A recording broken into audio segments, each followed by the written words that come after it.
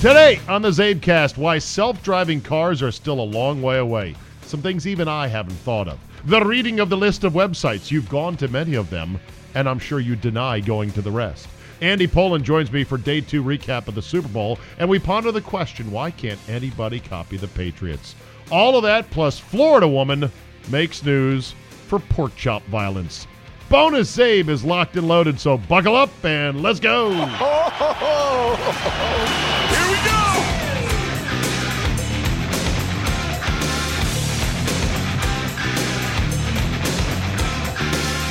Tuesday, February 5th, 2019. Thank you for downloading. Let me start with this. I said on the Friday Premium Zabecast, and by the way, Premium continues now that football is over. We are considering doing a Zabe 5 Ways Friday.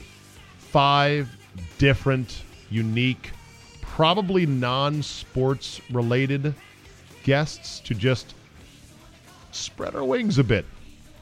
Maybe technology, maybe gadgets, maybe music, maybe politics, maybe science. Who knows?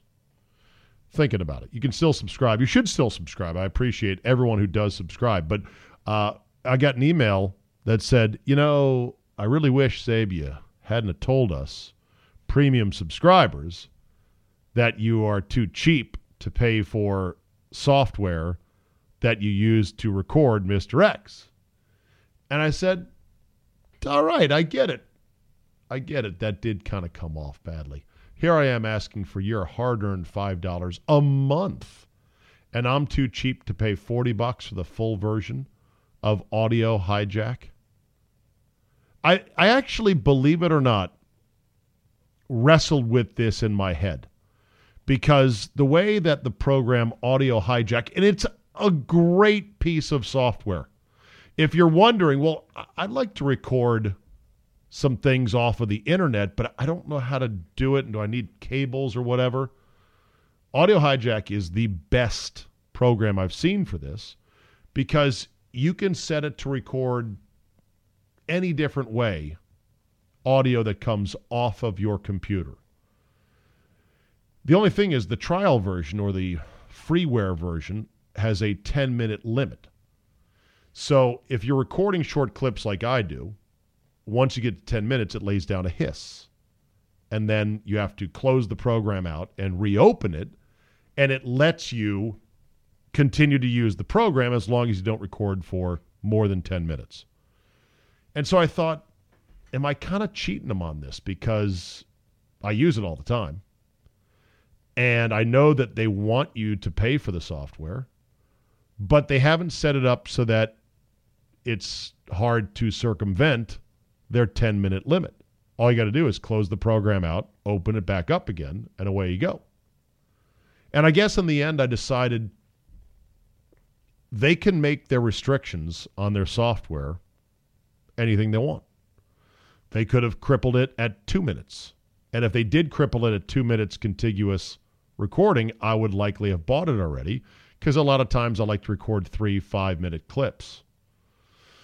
Like if I pull a song for use on my podcast, I will usually just go to YouTube, hit play, hit Audio Hijack, record 3.5, 4, 5 minutes, boom, way I'm done. So I figured, well, they're the ones designing the software.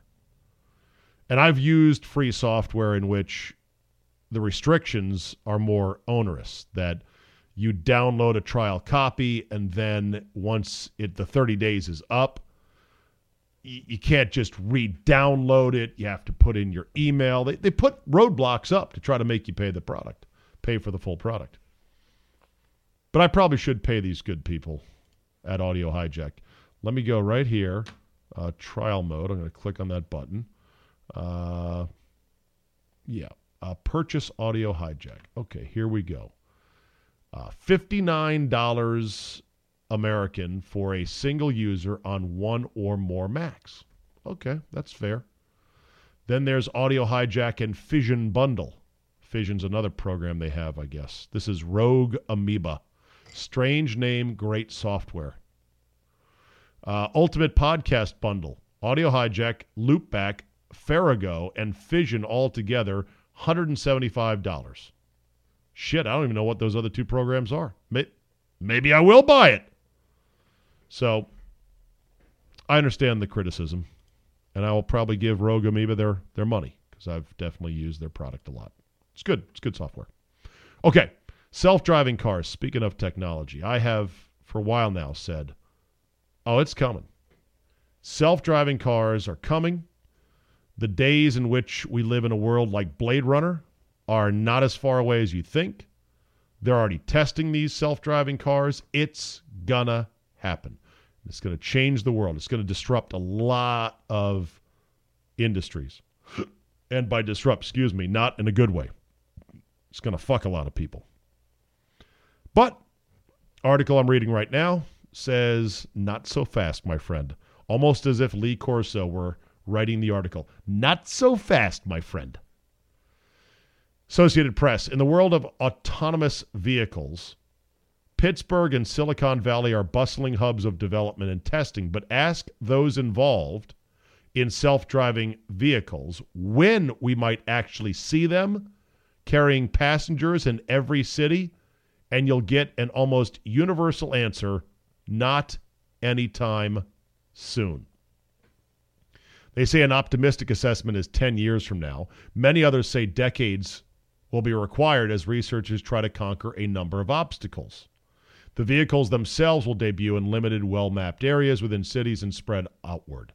They talk about the fatal crash in Arizona involving an Uber autonomous vehicle in March that slowed progress largely because it hurt the public perception of the safety of the vehicles. Now, the irony is it wasn't really the autonomous vehicle's fault.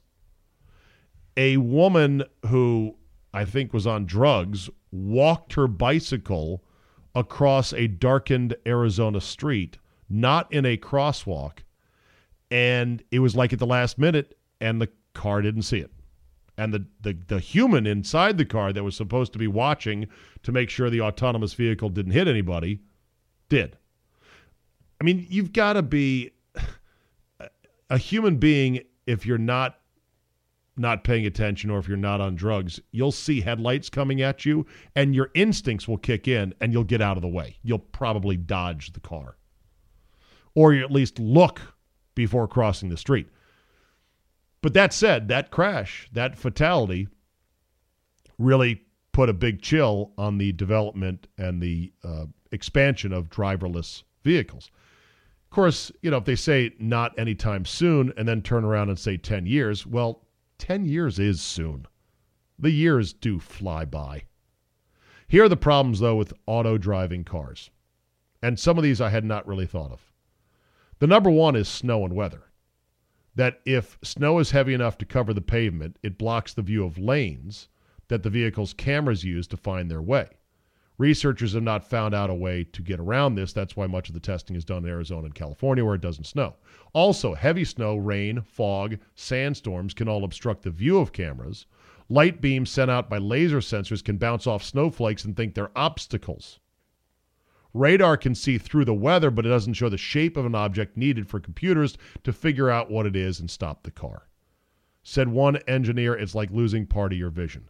Software is currently being developed so vehicles can differentiate between real obstacles and snowflakes, rain, fog, and other conditions. Okay. Now there's this, pavement lines and curbs. Across the globe, roadway markings are vastly different, and sometimes they may not even exist. Lane lines are not standardized, and vehicles have to learn how to drive differently in each city. Sometimes there aren't any curbs to help vehicles judge lane width. For instance, in Pittsburgh's industrial strip district, where many self-driving vehicles are tested, the city will draw lines across the narrow lanes to mark where vehicles should stop for stop signs, but sometimes the lines are so far back and the buildings are so close to the street that autonomous cars can't see traffic around the corner on a cross street, and so they're trying to figure out how to program for that. Humans, when they come to those lines, will creep ahead and look left and right. Dealing with human drivers is a huge problem. Autonomous vehicles don't know how to navigate courtesy and rudeness. Two big things in driving. Such as recently in Pittsburgh, a truck driver had double parked unloading on a street. And so when the auto-driving car came up to it, it just stopped. It didn't know what to do. It didn't know whether to try to go around the double parked delivery truck. The car had no idea what was going on. Whereas a human will go, this fucking truck driver, asshole, double parked unloading. I'll just wait for traffic and then I'll ease around it.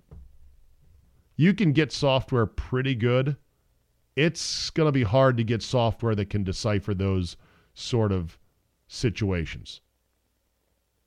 Said one researcher, even if the car might eventually figure something out, it's a shared space and it's socially unacceptable to block traffic. I can imagine people laying on the horn behind this auto-driving car that is too polite to go around the double-parked truck that is unloading. Also, and I hadn't thought about this, humans make eye contact with other drivers. Even subtle eye contact, just fleeting, subtle eye contact to make sure they're looking in the right direction.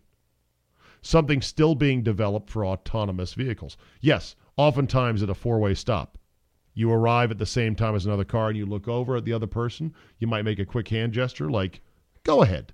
Go ahead, my good sir. My fine madam. Please, after you, ladies first. Or you may make a gesture like, fuck you. I can't wait for the software that deciphers the New Jersey salute. The big fuck you. Also, add to that the antagonism that some people now feel towards robots. Arizona Republic reports that in December, Chandler, Arizona police have documented at least 21 cases where a human being has messed with, harassed, or damaged autonomous test vehicles, including a man waving a gun at one self-driving van. Other people slashed tires, some threw rocks. How you going to deal with that? And then the big one, left turns. Deciding when to turn left in front of oncoming traffic without a green arrow is one of the most difficult tasks for human drivers and one that causes many crashes. Autonomous vehicles have the same trouble. How fast is that person going? How much time do I have? Is there somebody who is sort of blocking my turn once I get into the oncoming traffic? Am I going to be sticking out and get hit? So maybe 10 years, maybe 20. It's going to happen in my lifetime, but it's a bit more difficult than I thought. The reading of the websites. Top ranked websites. I know this is not news. It's out there, but first time I've ever seen this list. Number one website in the world, Google. Shocker. Number two website in the world, Facebook. Number three website in the world, YouTube. Number four website, Amazon. I think this is U.S. rankings. U.S. rankings, not world. Google 1, Facebook 2, YouTube 3, Amazon 4, Yahoo 5. Son of a bitch. Yahoo is still 5. Amazing. They should still have a sports radio network. Nah, never mind. Number 6, though. Here comes the porn. Pornhub.com. I don't know what you're talking about, Zabe. Never been there. Number 7, xvideos.com. Number 8, xnxx.com. Porn. 6, 7, and 8. Bing, bang, boom. eBay is 9. Where's my soundbite? Should have queued it up. Damn you, eBay! Twitter is 10. Instagram 11. Wikipedia 12. Reddit 13. Craigslist 14. Bing.com 15. Live.com 16. Oh, another porn site. Xhamster.com 17. Netflix 18. ampproject.org. Never been there. Computer and electronics software. Pinterest 20. Chase.com. Banking 21. LinkedIn 22. Walmart, CNN, Office.com, Indeed.com, PayPal, MSN.com, Zillow, Fox News, AccuWeather, Chatterbait 32, IMDb 33, ESPN 34, DuckDuckGo.com, Internet and Telecom Search Engine 35, Xfinity, Imgur, Wells Fargo, Intuit, Bank of America, Weather.com, Yelp, Drudge Report, Microsoft Online, News.Google, ATT.net, Tumblr.com, PCH.com, Twitch TV, and then AOL. Your top 50. The reading of the websites. Interesting. Which ones have I not been to? Well, of course, all the adult ones. I can say with confidence I've never been to Chatterbait. And do you need me to explain what that is? No, you don't need me to explain what that is. A number of these business ones I haven't been to. If you have a recommendation like, oh, Zabe, I can't believe you're not on DuckDuckGo. Use that instead of Google. It's better because of this, that, or whatever. I can't believe you haven't been to ampproject.org. Give me recommendations if you got them. All right, time for Andy Pollin. Let's go ahead and recap day 2. There's always good stuff that shakes out the day after the Super Bowl. I will hear, let's just call Andy. We'll see what he's got to say tonight. Hey. Well. The football season is over. Such sadness. Yeah. Such sadness. How'd you like the Super Bowl, Andy? Well, it was on, and It was on. And we got to see the Patriots win another one. You know what really stuck out at me was the post game. In all the ones we've watched with the Patriots winning, this is the first one where you saw both Bill Belichick and Tom Brady with a child in their hands. And I think that was a middle finger to the rest of the league to say, you know how long we've been doing this? We have kids.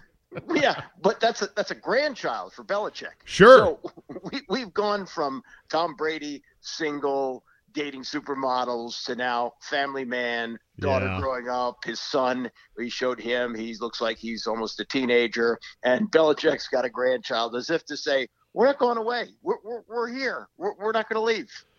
Yeah, I think it's also just the unfortunate trend of making sports daycare.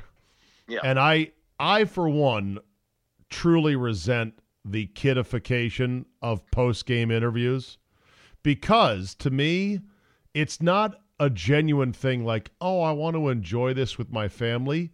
It is a conspicuous pimping of your own children as props. Yeah. Although this was not the formal news conference. This was more of the celebration with the confetti still. And they bring them up on the set. Yeah. And they get interviewed with them. And all the while I'm saying, oh, you have kids. That's great. So do I. And I know that the NFL players want you to know at home, hey, we're real people. You know, we play this incredible gladiator game, and there's a perception that we're a motorcycle gang. But we've got family just like you do. And look at my kid. Oh, there's a kid. I know it plays great with the women. I'm sure. And also with Brady's daughter, who looks like she's 6, 8, whatever she is, the Super Bowl has become like the company picnic. Like, because they go every year. Yeah. So where's Daddy going? Oh, we're having it in Atlanta. Well, that's great. And then Daddy at the end gets to go up on the stage, and there's confetti. And most of the time they hand him an extra trophy. But this year they gave it to Uncle Julian.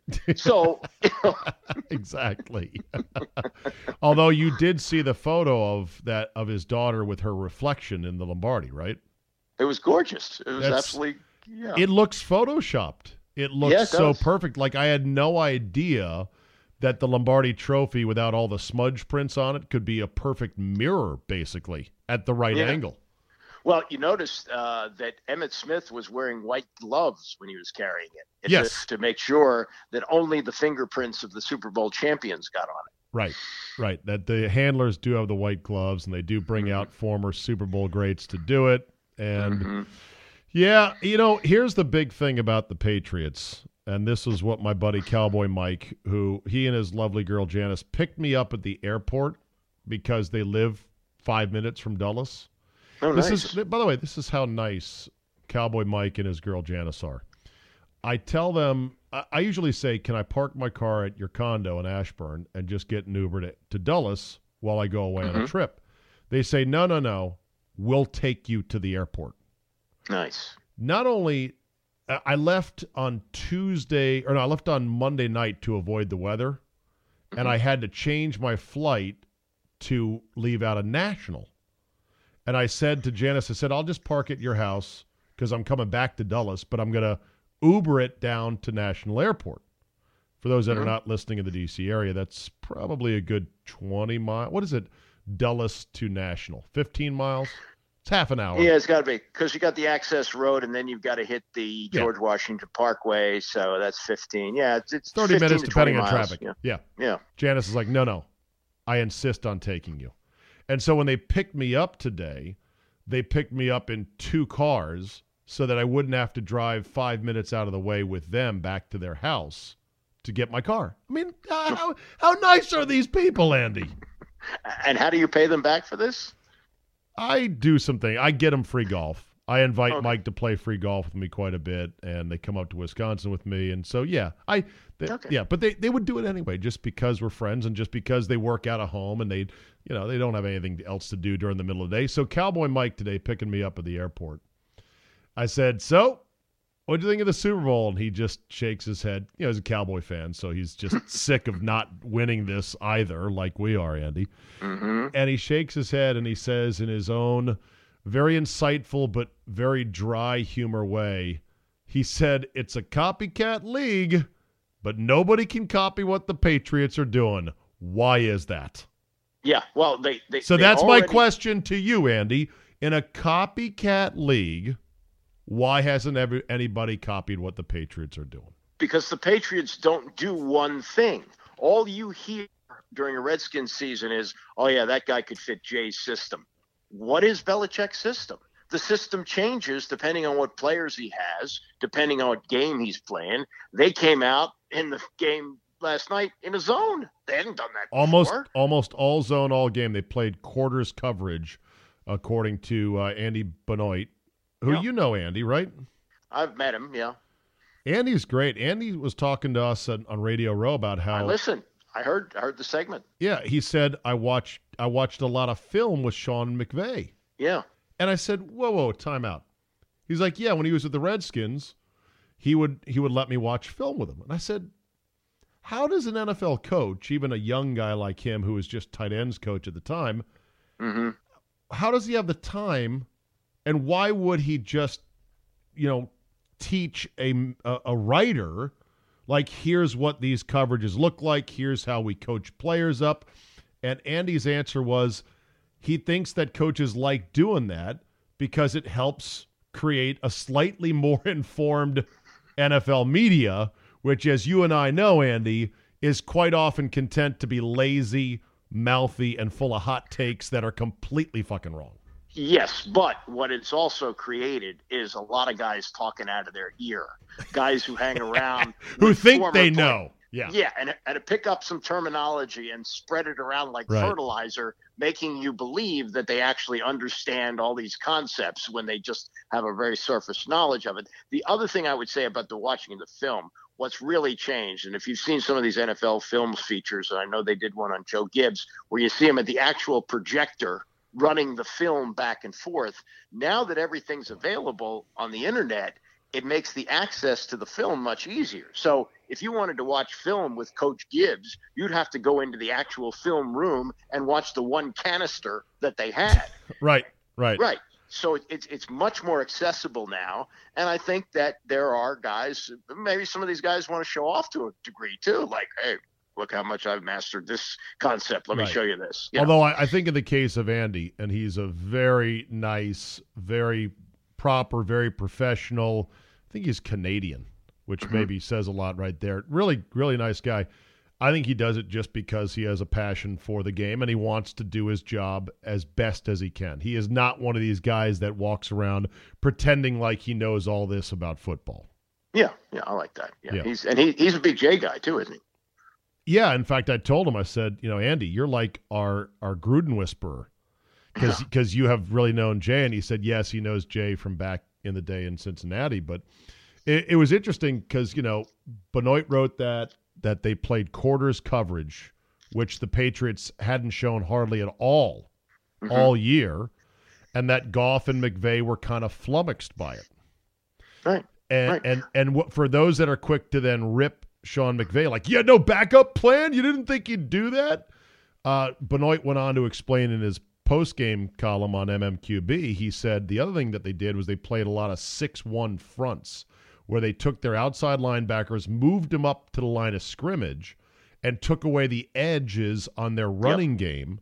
And so he talked about, Andy Benoit, marrying their front with their coverage, and it took that marriage and it took everybody doing it right for it to actually work. Right. So, yeah.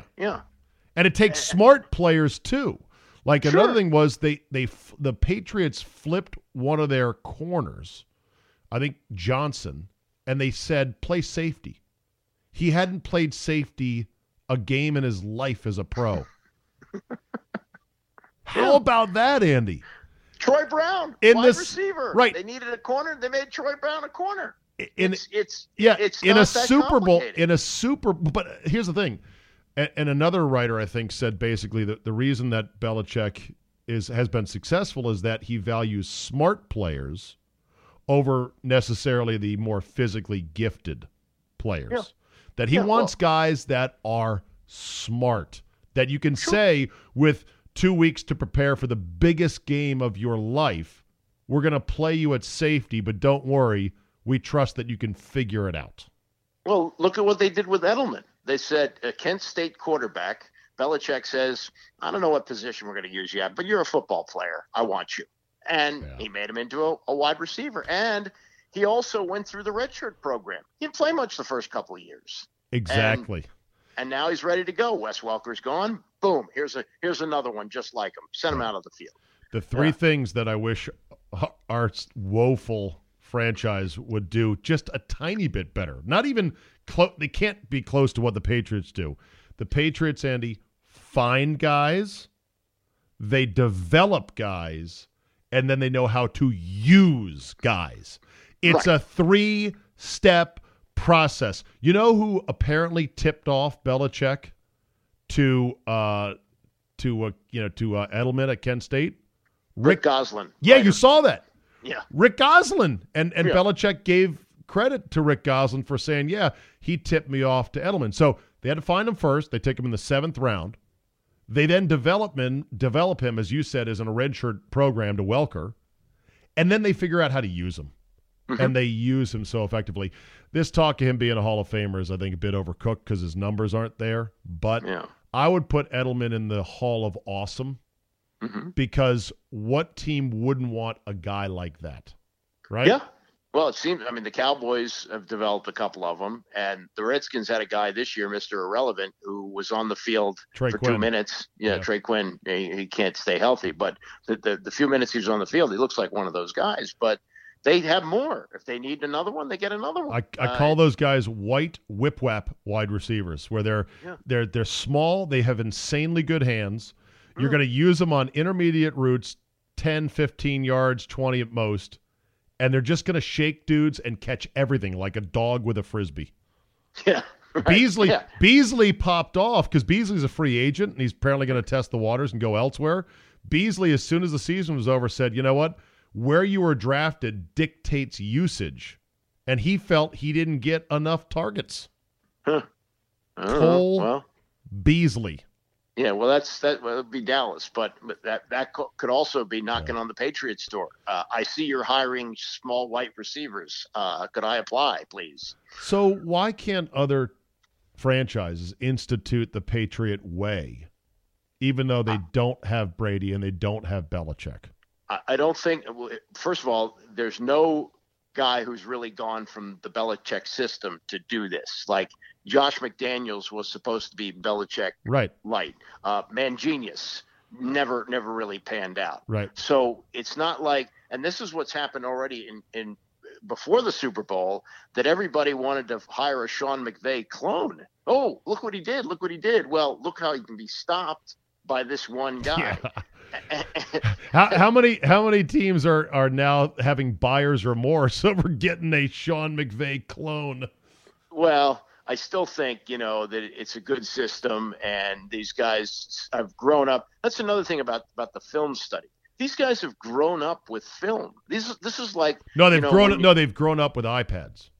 Yeah, but I mean they've grown up with digital iPad sortable plays.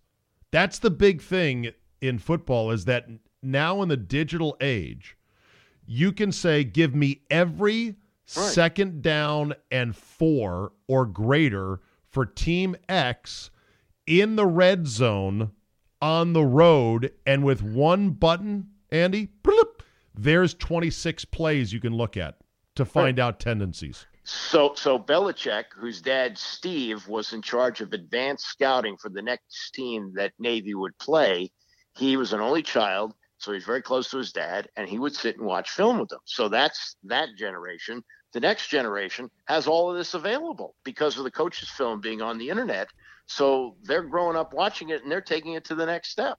Yeah. And Jay really isn't in that.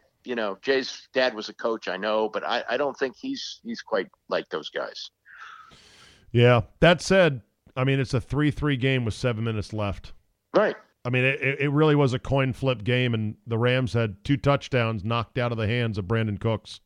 Mm-hmm. Yeah. Including the one, by the way, I mentioned this yesterday on the podcast. I said that one going to the right on your TV, if the rule was what Saints fans want, where you can challenge non-called PIs, can you imagine that? Because if you watch the replay, I think it was Gilmore grabbed his arm at the last second. Yeah, Did you see that? As blatant. It wasn't as blatant as the Saints game, but yeah, right. It could have gone that way. So how would you call that then if it was reviewable? I don't know. And again, it's got to be irrefutable evidence to turn it over, right? Well, what did you think? I didn't think it was close enough to call it. Interesting. I thought he clearly grabbed his hand, grabbed his arm a split second before the ball arrived, and I think it clearly affected his ability to catch it. Maybe. But he was looking at the ball. But do I want to determine the outcome of the Super Bowl in a video booth looking at a replay for 5 minutes? Well, I think if you're going to have the technology, you got to use it, and you got to use it properly.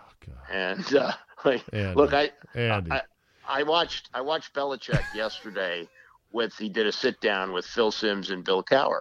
And he said, we're not asking for more challenges here. We just want to be able to challenge more plays. I don't think it's so bad. He said, so they want to so they want to be able to challenge 3 things a game. Well, yeah, I mean, Belichick is saying if he's in the situation that the Saints were in, with a timeout still available, that he would be able to risk it in that situation to try and get that play overturned. That's all he's asked for. I don't want another timeout. I'll use the one I have. I just want to be able to challenge a play that at the moment is not challengeable. Okay. Again, once you give coaches 3 challenges a game on anything they want, they're gonna have a 4th call that is egregious that they're out of challenges for. Well, I mean that could be. People are going to complain, and they're going to bellyache, and they're going to throw their hands in the air, and then they're going to say, "Well, we need to go to 5." It's always your move. It's not my move. This is what else do you want? Because what look, more do you people want? Well, okay. when they instituted replay, did anyone at the time say, "Well, eventually it's going to go to this, this, and this, and we're going to have a guy in New York calling the entire league for consistency's sake, and then we're going to have all these rules and addendums"? Did anyone say that? No. They didn't. The technology wasn't there. The original replay had no challenges. It was just up to the being challenged or not, being overturned or not. There was no challenges. Yeah. Challenges came in the second go round. Well, and the thing is, when we grew up watching games on TV, you might have 5 cameras at a game. 5. Right. Now there's 20. And standard definition was such that you really couldn't tell on a lot of plays. No, the movement of the ball, the Zapruder film looking at whether the ball moved a quarter of a millimeter before he went out of bounds, that's all HD. all new. Right. The old standard definition is 640 by 480, and high def is 1080 by 920. Well, no, 1080 by 720, whatever it is. That's basically your department. It's double the lines of resolution, and the frame rate has gone from 30 frames a second in standard definition for full speed to as much as 240 frames per second, which is super slow motion. Yeah. But at least there was no huge calls that affected the outcome of the game, right? No, there really wasn't, and it was a real butt whipping of the young whippersnapper there. But here's something to think about if you're looking for the Redskins to somehow get in the mix and be as close as Bruce Allen thinks they are. Oh, God. The last team that lost the Super Bowl and came back to win one the next year was the Miami Dolphins, who got clobbered by the Cowboys in Super Bowl VI. Did not lose until the season after the following one. So you're talking almost 48 years ago. Understood. But was the last time a team lost the Super Bowl and went back to win it, which portends poorly for the Rams. Why? Because they lost the Super Bowl. So what I'm saying is they could come back and win one next year, and much like the Dolphins, that they could be a dominant team for a couple of years. So teams looking to get into the mix, the learning curve that went on, the growth of a young quarterback and Jared Goff, who really understands how he can get confused in a game like that. I mean, Bob Greasy looked terrible against the Cowboys. The Cowboys made mincemeat of him. Next year, he went undefeated, beat the Redskins in the Super Bowl, won another one the following year. So the Rams could be good.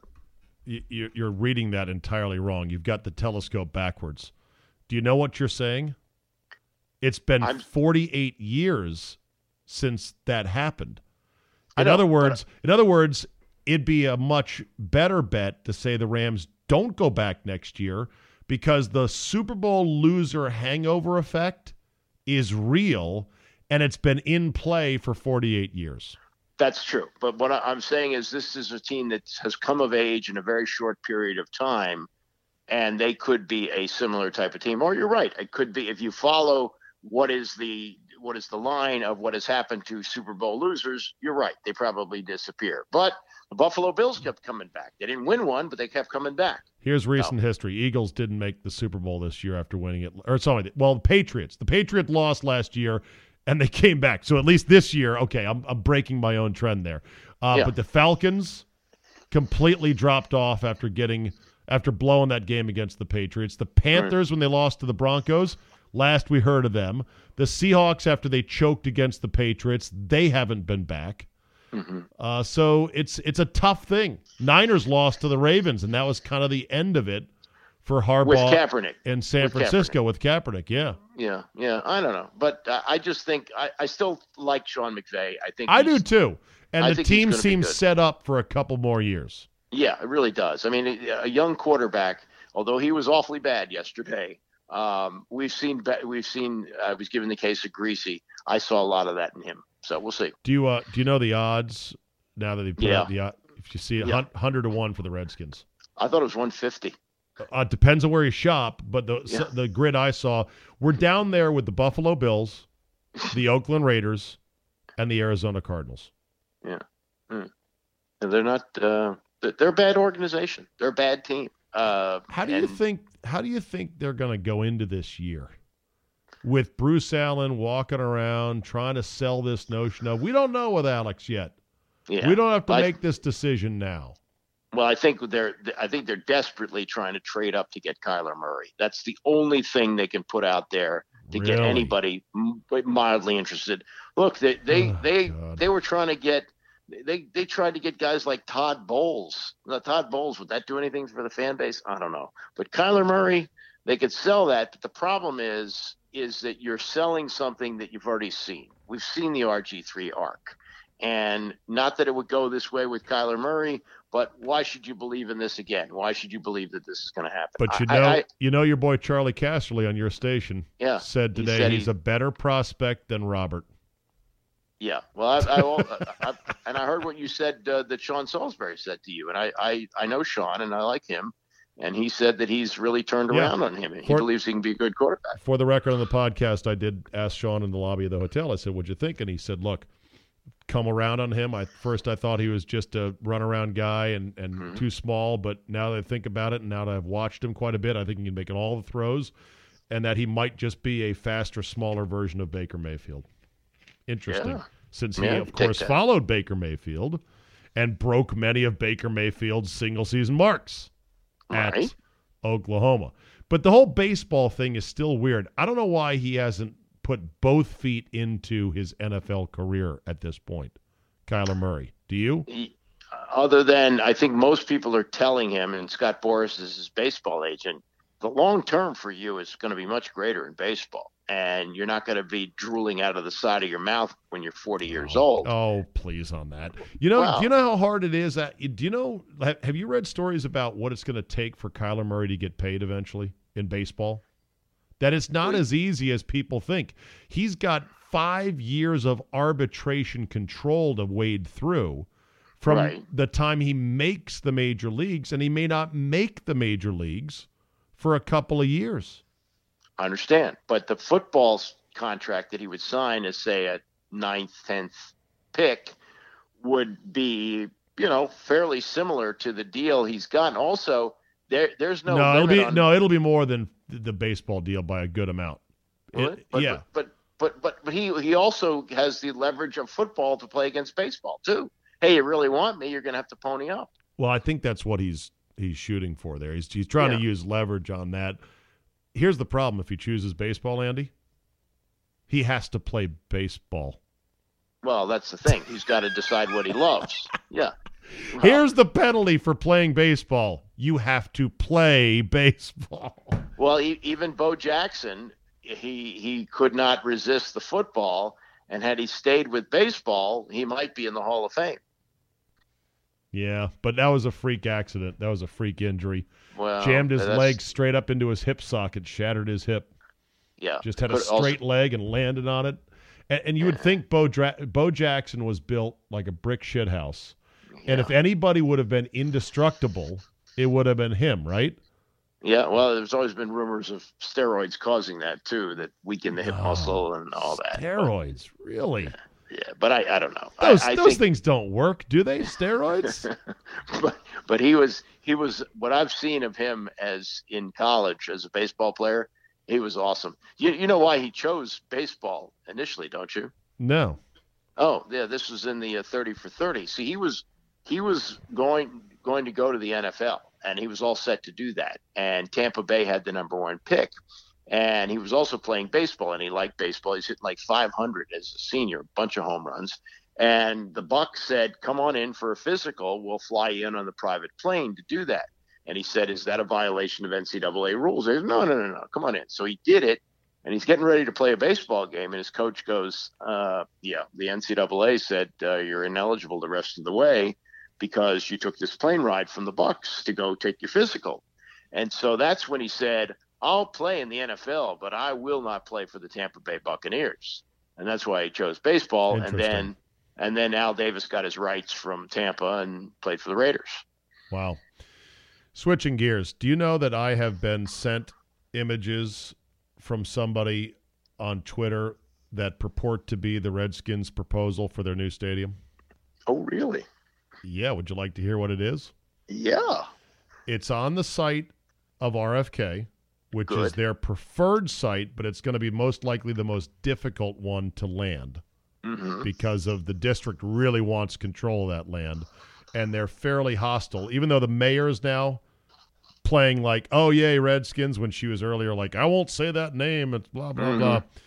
There's other politicians that are going to fight for it, but it basically looks like the old Cap Center. It is a non-retractable roof. Right. Fully indoors, and it's like this big, sweeping potato chip roof.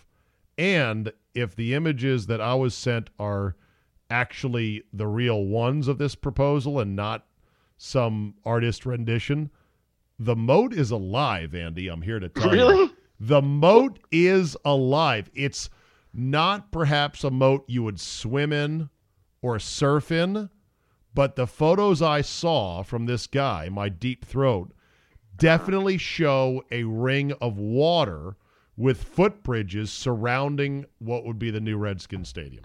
Well, the reason I would think that might happen is because Bruce Allen indicated it wouldn't.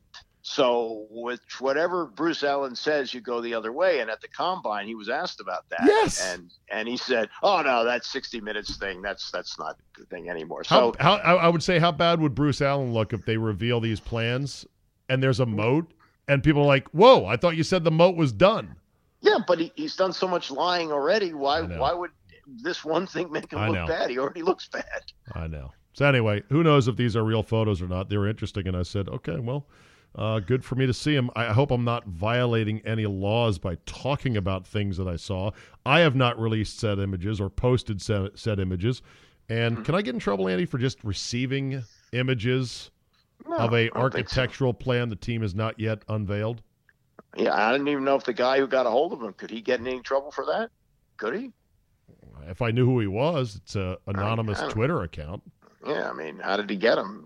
And sometimes these things, the wildest things turn out to be, oh yeah, that was it. So we may find out it is. I would leak the images. I'd break the news if I felt like it would get me a raise.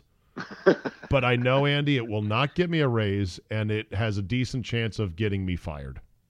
No, but you're not owned by the Redskins anymore. Right? Yeah, it doesn't mean they can't lean on us. Okay. You know, big franchises can lean on anyone in the media. And all it takes is one person at your company to get weak knees and say, I don't need this hassle, so just throw this guy overboard. Yeah. Look what happened to Adnan Virk, which, by the way, is amazing. Adnan Virk fired from ESPN for allegedly leaking stories about ESPN to the media. Yeah, well, I'm told by someone who's I trust. That's right. I know that guy, and I won't name him either. Yeah, but I've been told by him he's a snake. This is an Adnan Virk move.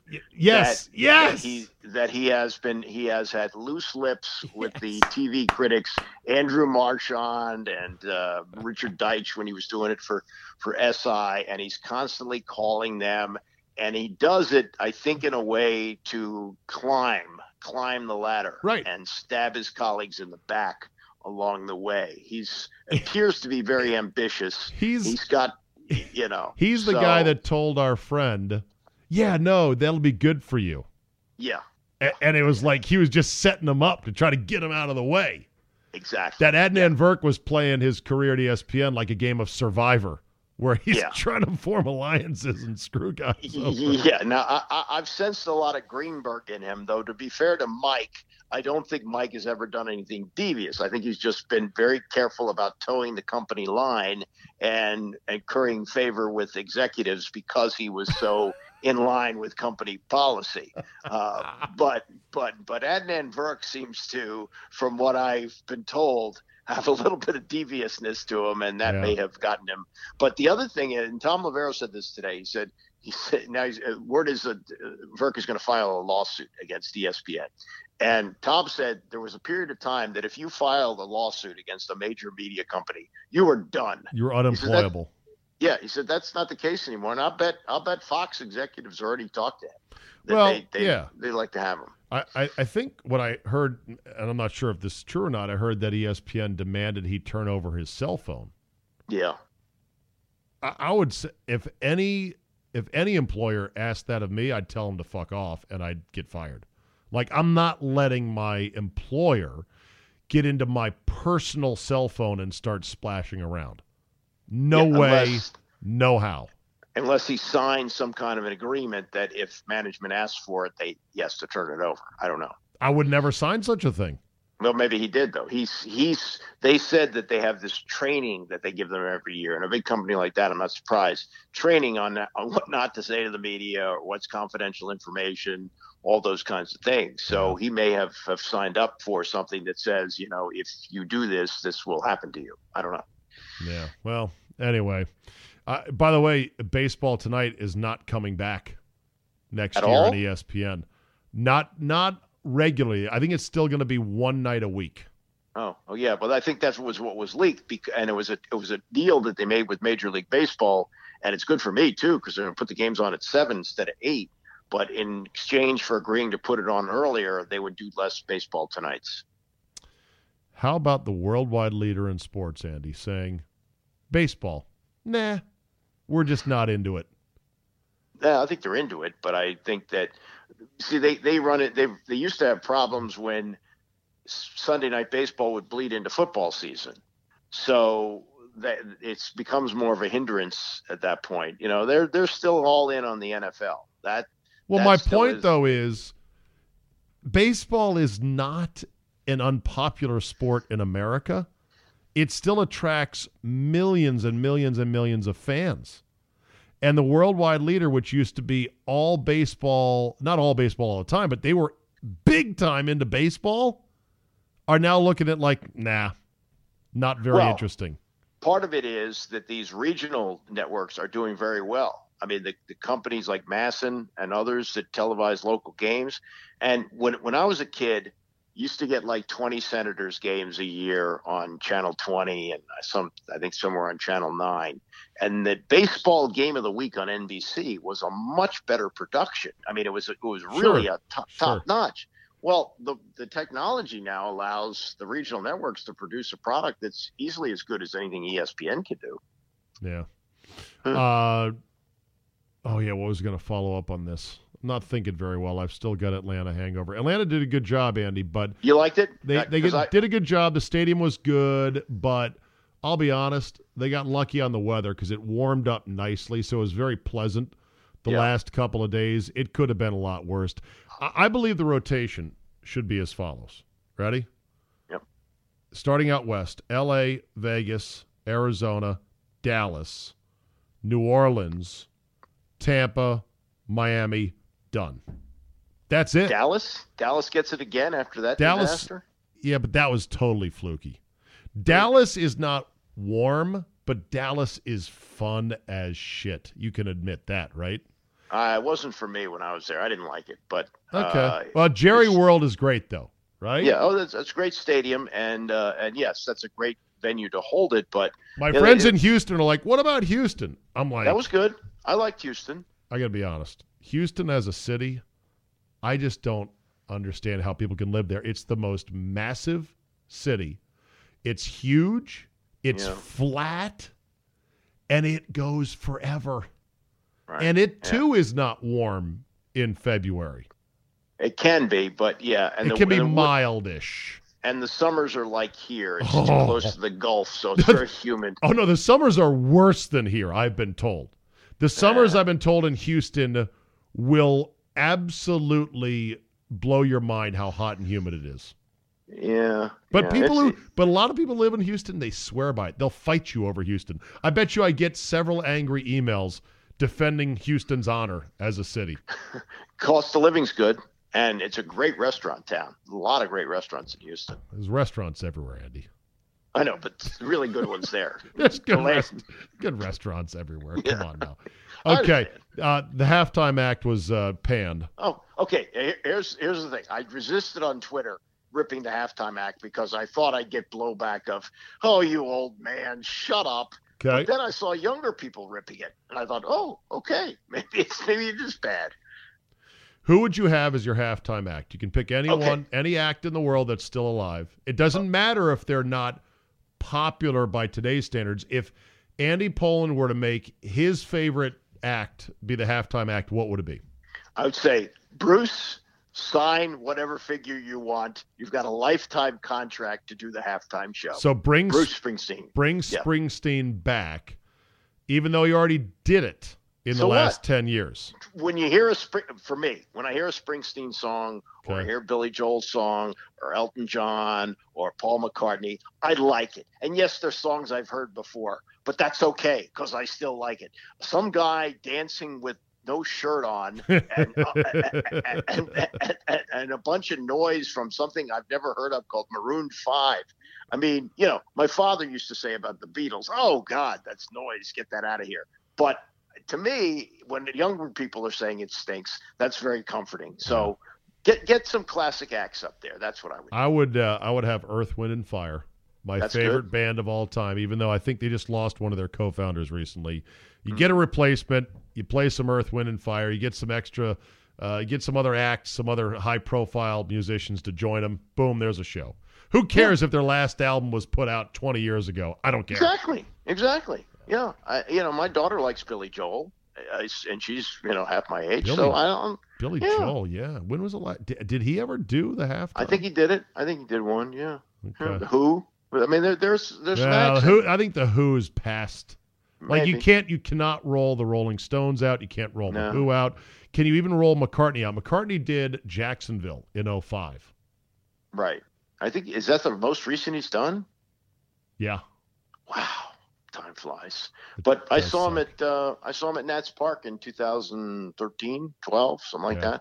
He was awesome. How awesome. about U2? They did the one the Patriots won, the first one, 2002. Yeah, that was great too. Yeah, I mean, classic acts are classic acts, and it's supposed to be family entertainment. So what I know they want a younger audience. So you didn't like the shirt off? You thought that was anti-family? No, it was stupid. It looked ridiculous. He's It looked got- like He's got a lot of tattoos. yeah. Adam Levine is that's- tattooed up like he's a prison convict. Yeah, okay. Then the put on the HBO show Oz at halftime. If that's what you want. It wasn't for me. It's not like he was fat though. Okay, yeah. So that's the saving grace. He wasn't fat. What if a hunky dude who had no tattoos took his shirt off? What's wrong with that? Well, that might be funny. That might be a Chris Farley move. Okay. The late great Chris Farley. No, I mean a hunky guy, meaning he's in good shape, not hunky not guy. chunky, like a guy with it, like Tim Tebow. If Tim Tebow did a halftime act, I'm trying to work. I'm not saying I like looking at hunky dudes shirtless, but you're saying. but the in female general, audience, a dude with a good beach body, what's the Yeah. harm in that? Okay, that's fine. Okay. But also he was doing music or whatever it was that He was did not doing appeal. music. It did not appeal. Do to that me. music, yo. Yeah, it didn't appeal to me. I'm sorry. All right, Andy. Good to talk to you as always, and we'll chat next week. I said, All right, thanks. all right, talk to you soon. We'll end on this today. Dateline, Florida. Florida woman. Not Florida man. Florida woman. A Florida woman is facing domestic battery charges after allegedly clobbering her boyfriend in the face with a frozen pork chop. Good God! This during a dispute Friday night in their residence. Cops allege that one Jennifer Brassard, 48, and her beau were engaged in a verbal argument around 9:45 when Ms. Brassard threw a frozen pork chop at the victim. The criminal complaint notes that pork chop struck the man below the left eye, causing a half-inch laceration. Ouch. Good shot, though. Good arm. After getting hit with the pork chop, the victim fled the couple's home. Smart. You can call him a bitch if you want. Bitch. Take a pork chop to the face from your woman? You don't stand up to that? No. Because in this day and age, that's going to be a lot more trouble than it's worth. Yep, the guy left, called the police. Police came, determined that Ms. Brassard was the primary aggressor, and went and arrested her. She was booked into the county jail on a misdemeanor domestic battery charge and released after posting a $250 bond. Question: do you try to make up with pork chop woman if she is contrite? Secondly, do you eat the pork chop once you pick it up off the ground and it's got your bloody facial blood on it? Nah, still good. 5-second rule. Here, just run that under the sink. It's fine. I'll eat it. It's a pork chop. That'll do it for today. Thanks for listening. Download, subscribe, comment, and like. Tell a couple friends. Get the Zabecast app and subscribe to Premium so you don't miss out on Fridays. Podcasts of the future. It's like Netflix for your ears. Email me with suggestions at zabe@yahoo.com. Now let's stop ripping Maroon 5, okay? Unless your garage band is better. and is willing to get booed off the stage for next year's Super Bowl. And we will see you next time.